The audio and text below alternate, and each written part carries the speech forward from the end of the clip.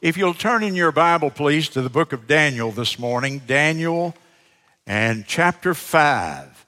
Daniel's prophecy, one of the major prophets of the Old Testament.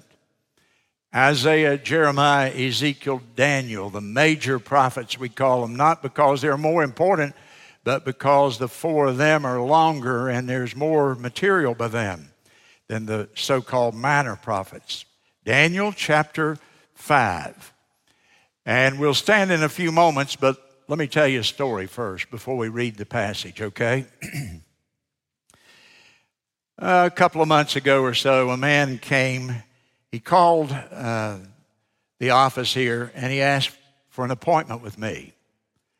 And the man lives a few hours away in another city, in another state. Honestly, I did not want to see him. I didn't want to see him because I knew him. And he was one of the most negative creatures I'd ever met in earth. It was just like taking a beating. I was home at lunch. I think his appointment was about 1 o'clock, and I'd gone home to pick me up a sandwich. And I told Norma, I dread going in there and talking today. You ever had an appointment like that? And he grew up here in the church. He grew up in a good family. He graduated from Florence Christian. He went to a Christian college. And somewhere along the line, he got his attitude warped. And he had become so negative, so critical, so caustic, so bitter. He had become very legalistic, and it had made him so critical. He looked down condescendingly at everybody who didn't have his standards. And he would voice it. He would get on Facebook and talk about it and talk about people he didn't even know. And so I thought, what is he coming here for? Why, Lord, have I been predestinated to see this guy this afternoon? But I kept the appointment, and he came. I was dreading it. I think when he came in, I was, I had my defenses up already. And then he came in, he had a big smile on his face. "Hello, preacher, how you doing?" I said, "Is this really him?" Just in speaking, and then he grabbed me and he hugged me with a bear hug and told me he loved me. And I thought, this is a dream. This could not be real. And I said, "Sit down. How you been?" And so we started talking, and we reminisced about things and had a good time. I thought, well, I'm not out of here yet, though. And it's got to be coming here shortly. But we kept on talking, and I just was enjoying it. And then he sat forward in his chair, and he said to me, "I want you to forgive me." I said, "You want me to forgive you? You haven't done anything to me that I know about." Now, I knew what he had said about others, but so far I had remained unscathed. And I didn't know that he owed me any kind of apology or an appeal for forgiveness. He said, "I want you to forgive me." And he told me the story. I graduated from college. I don't know where it happened, but I just became very negative in my mindset toward other people. After college, I went to Nebraska, and I ministered in a church, but it was not very fruitful. And then I moved to Florida, thinking it was the church in Nebraska. And after Florida, it didn't work out any better in Florida. And then after Florida, I moved to Georgia, and it wasn't any different in Georgia. And then I moved to another state, and it wasn't any different there. And he'd been hopping across the country, and it was always somebody else's fault. It was always the church in which he was attempting to minister. It was those people, that kind of idea. Well, we talked for a long time, and then he said, "Everywhere I've ever been, my attitude and my tongue have gotten me into trouble." Stop. Selah. Think about that. Everywhere I've ever been, my tongue and my attitude have gotten me into trouble. And I discovered it 3 or 4 years ago when a certain person, he called the name of a person who's a former employee here, was on the staff with me. He said he and his wife took me, and we took 16 little discipleship books, and they discipled my wife and I. And I thought I was a great Christian because I'd graduated from a Christian school, a Christian college. I'd grown up in the Baptist temple. I had it all up here. But somewhere along the line, things got a little out of balance. And you know what? It wasn't everybody. It was me. And I have gone through life creating problems with my attitude and my tongue. And I don't know if I ever offended you, but if I did, I want to have a good relationship with you. I said, you've never personally offended me. But I told him, I said, honestly, I knew your reputation. I wasn't looking forward to seeing you today. And we laughed, and before we went out the door, he hugged me again, and we just had a wonderful, wonderful meeting. And here's the thought I ended that meeting with. If you change your attitude, you can change your whole life. Change your attitude. That's worth writing down, by the way. It'll be worth the lead you expended there to write that. Change your attitude, and you can change your life. All right, let's read the Bible and see, does the Bible say that? Daniel chapter 5. Will you stand with me, please? Daniel 5.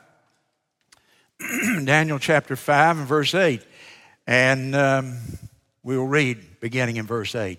Then came in all the king's wise men, but they could not read the writing written by this hand and wrist upon the wall, nor could they make known to the king the interpretation thereof. And then was King Belshazzar greatly troubled. His countenance was changed in him. His lords were astonished. Now the queen, his wife, by reason of the words of the king and his lords, came into the banquet house. And the queen spake and said to him, O king, live forever. But let not thy thoughts trouble thee, nor thy countenance be changed. There is a man. Boy, I like that phrase. There is a man. There is a man who has got the solution to this problem, king. There is a man in the kingdom in whom is the spirit of the holy gods. And in the days of your father, light and understanding and wisdom like the wisdom of the gods was found in him, whom the king Nebuchadnezzar, thy father, now actually Nebuchadnezzar was his grandfather, but in those days they always just used the term father for the generations, whom the king Nebuchadnezzar, thy father, the king, I say thy father, made this man master of the magicians, astrologers, Chaldeans, and soothsayers. For as much as an excellent spirit was found in him. Heavenly Father, fill me with thy Holy Spirit again, I pray, as I speak this message today. In Jesus' name, amen. Thank you. You may be seated. And so the title of the message this morning is The Man with the Great Attitude. The Man with the Great Attitude. Of course, I speak of Daniel. Belshazzar, the king, threw a party on the final night of the Babylonian Empire. He didn't know it would be the final night. The Babylonian Empire was the one great superpower of the world at that time. It would be like the United States in history today. He threw this party at his equivalent of the White House. And it was a wild party. The booze was flowing and the music was loud and everybody was drinking and drunk. And they were blaspheming Almighty God because they had taken the vessels of the temple that they had captured 70 years before, and they were drinking their booze out of vessels that had been dedicated to Almighty God. It was a wild affair. There was immorality, and it was open in those days, no attempt to hide it. And suddenly in the middle of that wild party, somebody looks up on the wall, and there's a man's hand. It was probably down to about the wrist. And it's writing strange words upon the wall. And people began to look and point to their friends. and the noise level goes down. Somebody says to the band, shh, hold it a minute. They cut out the music. And people that have been inebriated a moment before begin to sober because this is strange. This is the strangest thing they've ever seen in their life. The hand writes. And then the king turns and says to the wise men who have been invited to the party, somebody tell me what that means. What is the interpretation of that writing? Nobody can tell him. The queen comes over to him. Belshazzar, there is a man. There is one person in this kingdom. Your grandfather, Nebuchadnezzar, called on him more than once, and he always had the answer. He is a man of wisdom and understanding and knowledge. He can interpret dreams. He has the Spirit of God within him. He is unlike any other man living in this kingdom. We need to find him, and so they go find him. He comes in. He's past 80 years old now. He was 65 when he was captured and taken to Babylon against his will when the Babylonians invaded Israel at the captivity. And he has lived through the entire captivity period except for 5 years or so. And now this man stands before the king. And the king says, what does that mean? And Daniel tells him what it means. It means, king, that all this riotous, drunken immorality that you are motivating and precipitating here, it means that all of that's going to end. It means that judgment is coming on you and the kingdom tonight. It means that another kingdom will take over. The Medes and the Persians, the second great kingdom in world history. They're going to come tonight. And all these walls and all these armaments that you think are protecting you, they're not going to protect you.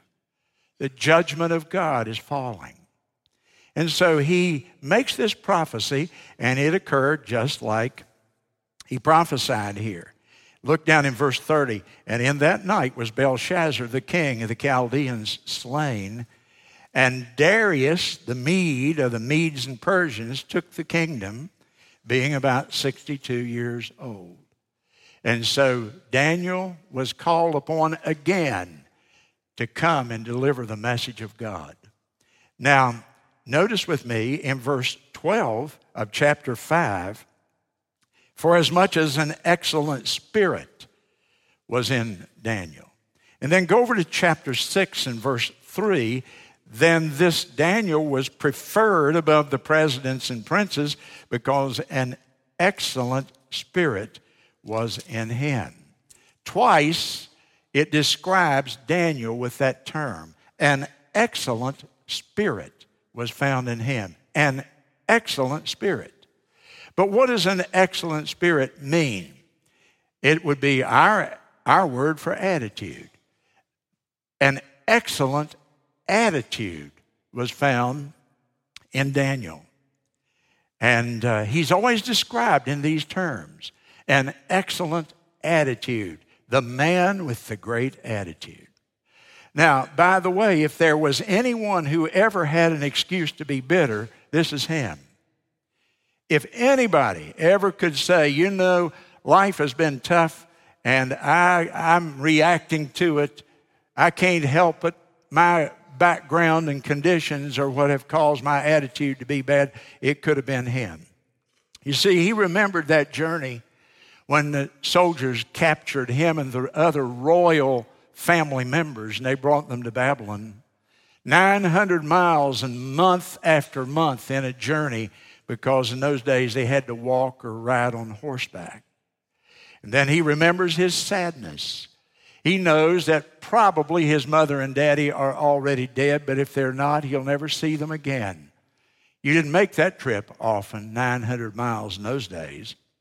He knows that he'll never again see his beloved nation.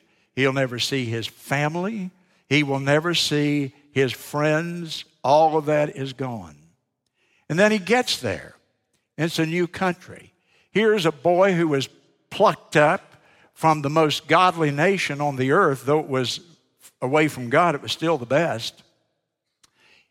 Plucked up from the worship of his God, from the temple and all that he had known. And he's taken to Babylon, arguably the most evil city in all the world at that time. He knows that there is a new culture now that's going to face him. Instead of being a small little rural nation, it's big city, it's sophisticated there. He knows that there's a lot of palace gossip and intrigue that he'll be facing. He knows there's immorality all around him. And in spite of that, he is forced to go on into it. He now knows that they worship in a different way, and a new religion, they try to force it upon him. It's a religion of occultism, the worship of spirits. It's a religion of paganism. The occult is all around him. It's an evil culture in which he finds himself. And he even now has a new identity.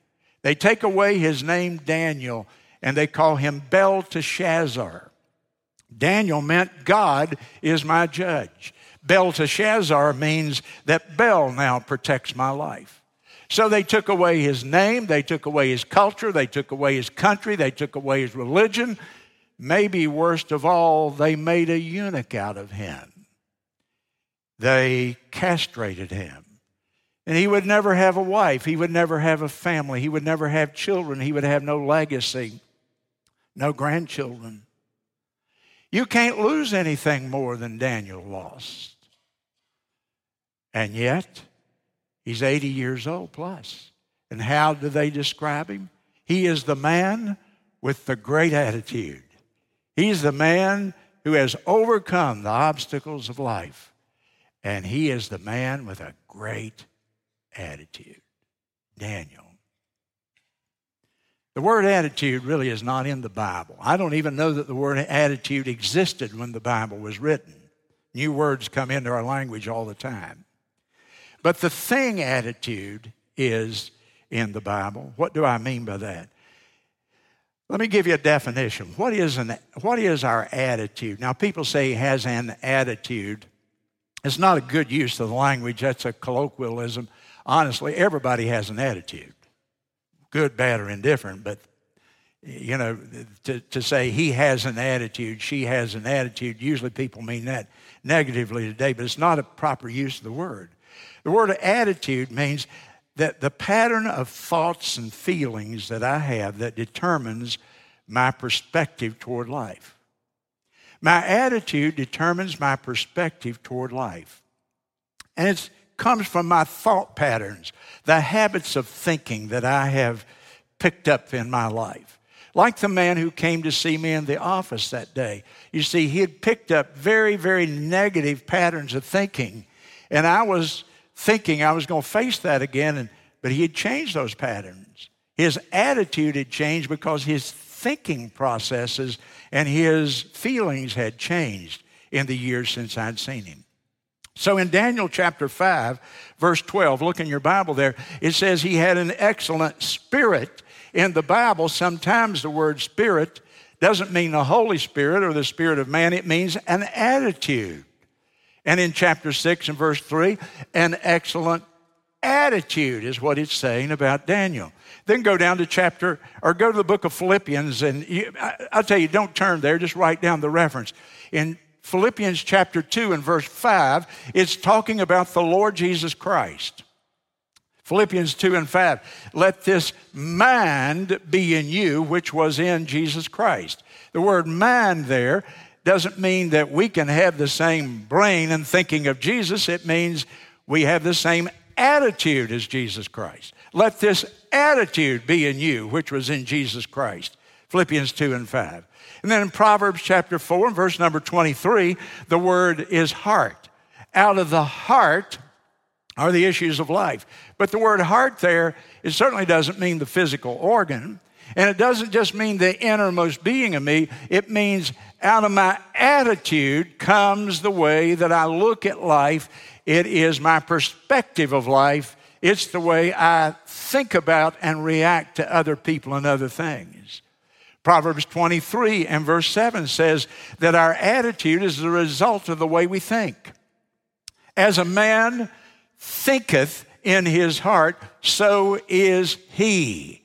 And so my thought patterns produce feelings and expressions and actions in my life which determine my attitude. Boy, when you begin to think about it like that, you begin to see the importance of attitude. So here's the man, Daniel, with the great attitude. Number 2, if you're taking notes with me, our attitude determines our perspective of life. My attitude determines my perspective of everyone and everything. You see, Daniel could have been depressed. He could have talked about his sad childhood. He could have talked about what he had lost in his life in being taken captive and moved up to Babylon, but he didn't. He could have been bitter, but he wasn't. He could have been disillusioned, but he wasn't. He never wavered. Even when they threatened to throw him into the lion's den, he never wavered because his attitude, his spirit was right. We have a popular saying in our culture. We talk about the pessimist is the one who sees the glass half empty, and the optimist is the one who sees the glass half full, right? But that's an interesting thing if you'll think about it. We just kind of toss it around. Pessimist says the glass is half empty, and the optimist says the glass is half full. Here's the thing. Whether the glass is half full or half empty is a fact. You can take the glass and hold it up and say, it is a fact, it is half full, it is half empty.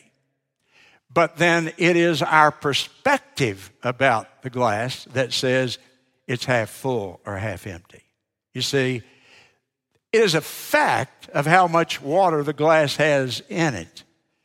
But the way I view that as being half full or half empty is my perspective about it. 2 men looked through prison bars. One saw mud, the other stars. It's your perspective. It's the way you look at life. I like that old boy. He was talking to his buddy about his college grades. Now, you talk about a great perspective on life. This guy had it. His friend said, what kind of grades did you make in college? He said, I never was actually in the top half of my class. But you know what? I can say that I was in the group that made the top half possible. Now, that's the right perspective on life, isn't it? I was in the group that made the top half possible. That's looking at life with the right perspective. You see, it's all perspective, isn't it? He could have stepped on his lip and pouted and said, I didn't do very well. But no, I made the top half possible. That's a guy with a great spirit, a great attitude. It's amazing to me, after 48 years of standing here, 2 people walk in those doors back there. One of them comes to me after the service, or they go to somebody else, and they say, boy, you know what I noticed? It's so beautiful. Wonderful building. And everything is so clean. And you know what? It was organized. Y'all didn't miss 1 second. You didn't waste my time with a lot of banter and all that. You just got with it. And you know what? Everything was so organized. Man, that choir and orchestra, wow. That music was so well put together. And you preached the Bible and the gospel, and people got saved. People responded in the church service. A wonderful preacher. And through that other door walks another person, same preacher, same church, same building, same air conditioning, same people, same music, same everything. And everything, they didn't like anything. You know what? I had somebody tell me the other day, I don't like your church because it is too organized. It's too organized. I said, what do you want? Basically, what they want is just kind of everybody do your thing, No, but it's perspective. It's perspective. Same church, same people, same everything. It's perspective. Our attitude determines our perspective. This man I was talking to, he said, I went to Nebraska. I went to Florida. I went to Georgia. I went other places. You know what? Everywhere I went, it was somebody else's. My perspective was it was the church. And then when I was discipled and I began to look at life from God's point of view, you know what I found out? It wasn't the other churches. In fact, the same people are in every church everywhere you go. Do you know that? I promise you, you got the same groups by personality and character in whatever church you attend.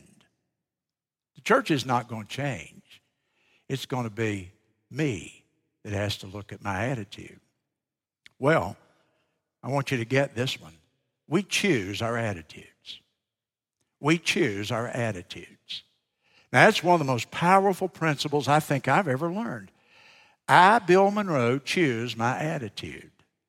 2 Corinthians chapter 10. I want you to turn to this one because maybe you'd like to put a little mark underneath the last part of it. I've got it up on the screen, but I want you to mark it in your Bible.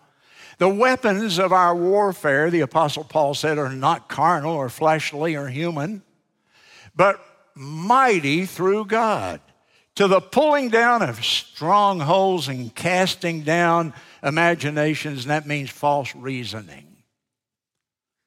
The Word of God can pull down false reasoning, false thinking, and every high thing that exalteth itself against the knowledge of God.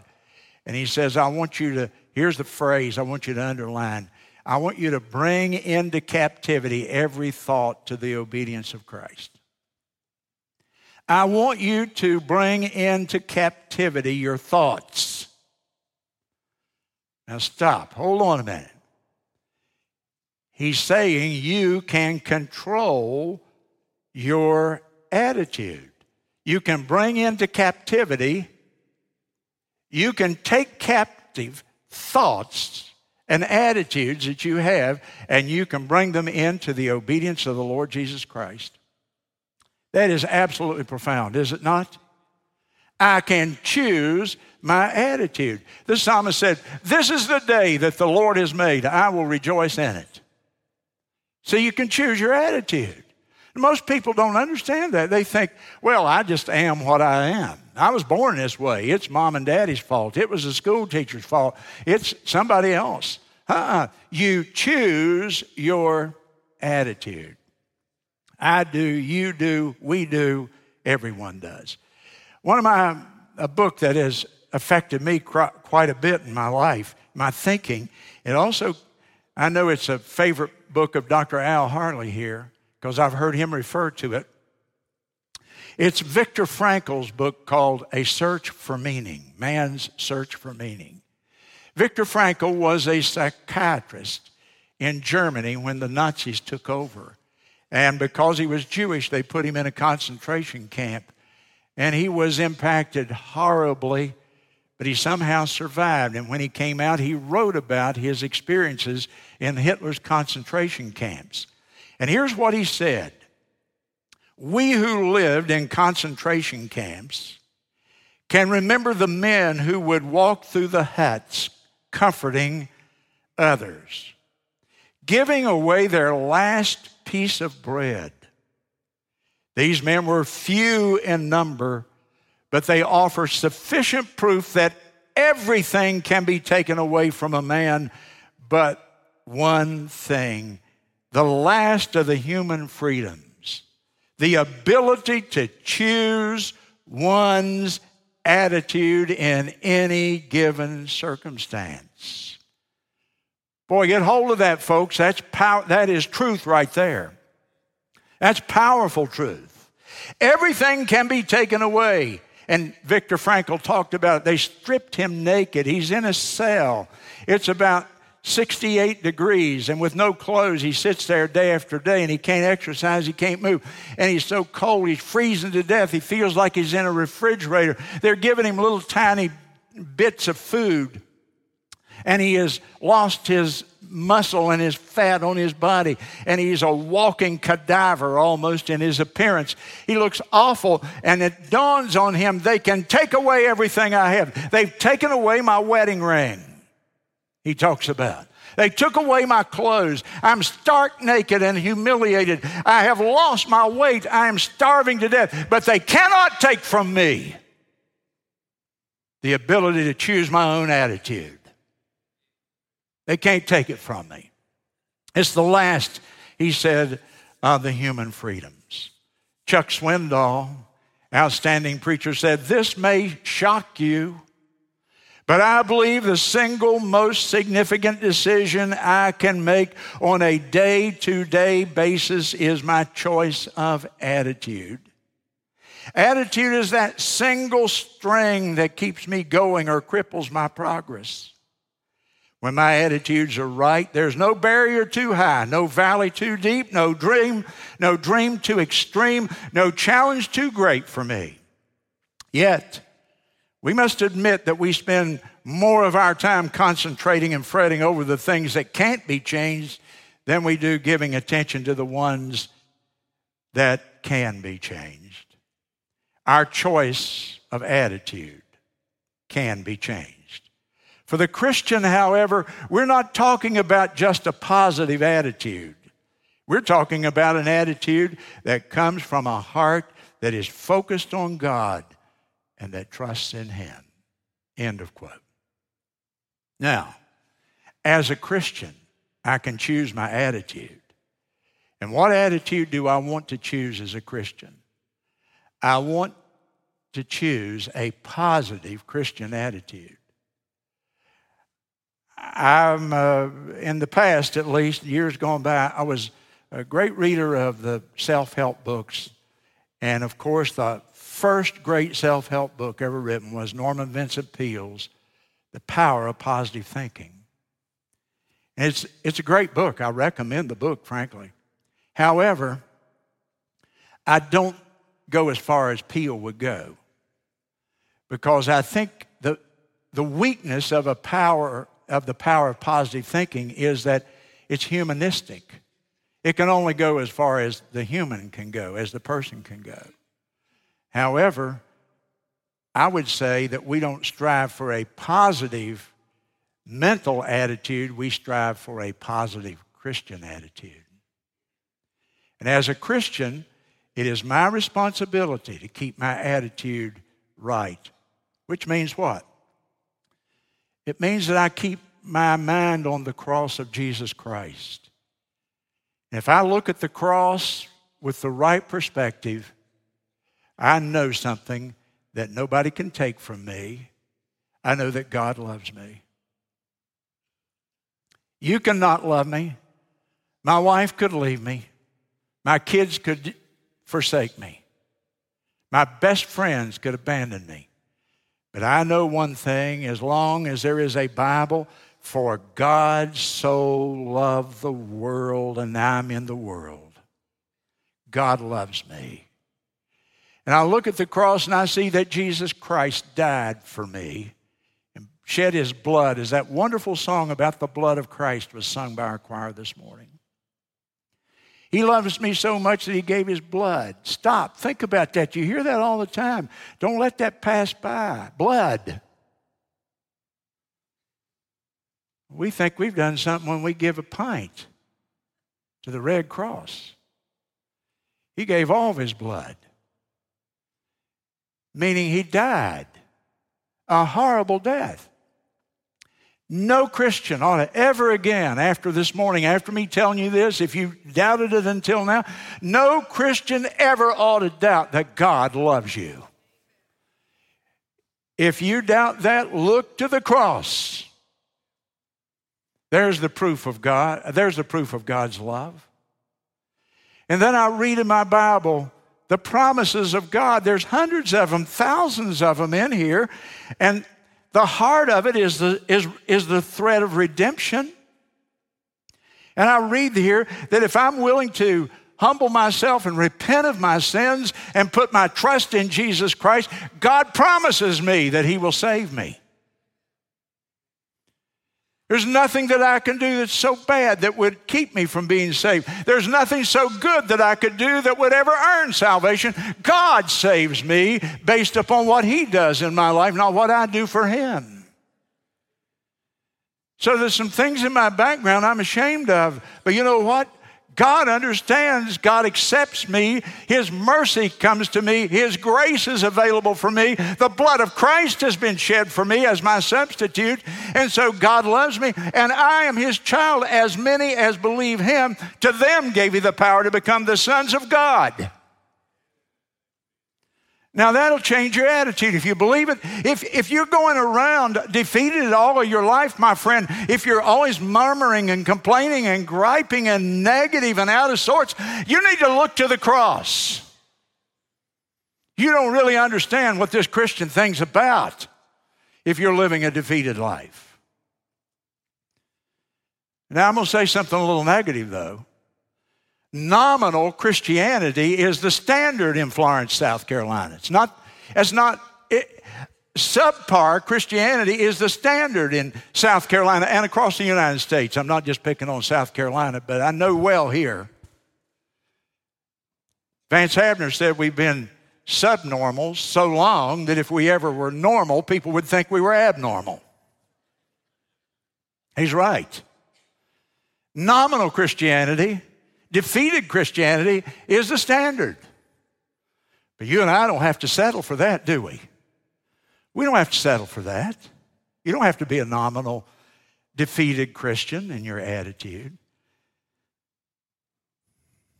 So we got so much to have a wonderful, positive Christian attitude about if we'll focus on it. You know what I love? I love a phrase. I think I learned it from Adrian. I don't know where. I think it was him. I'm not sure. My past is forgiven, my present is secured, and my future is guaranteed. Man, I like that. That will even bless a cold Baptist. My past is forgiven, my present is secure, and my future is guaranteed. Now, let me show you what a positive attitude looks like. A positive Christian attitude looks good, and then I'll be through, okay? Go to Galatians chapter 5.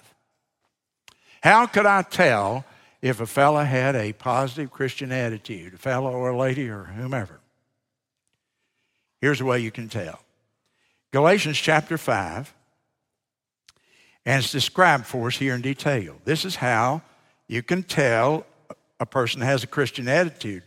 A positive Christian attitude. By the way, that man that came to see me in my office that day, he epitomized this. It was all over him. I mean, that guy had been so negative, he was 180 degrees different. Galatians 5:22. But the fruit of the Spirit is love. You know what the Chinese preacher said? It's just one fruit and 9 flavors. I kind of like that, don't you? There's one fruit here and 9 flavors. The fruit is love. Do you have God's love really in your life today? Are you reflecting? Am I reflecting? I have to ask myself, the love of God in my life? You know, every now and then I'll come in to a building and I'll just get overwhelmed by the smell of somebody's perfume. I mean, they didn't just dab a little on their face. They just took a bath in it, you know. They've been going for 30 minutes and you still smell them. The aroma is there. And you know what I'm talking about there, but do you realize that you and I ought to leave an aroma behind us? You know what that aroma ought to be? It ought to be a spirit of Jesus Christ.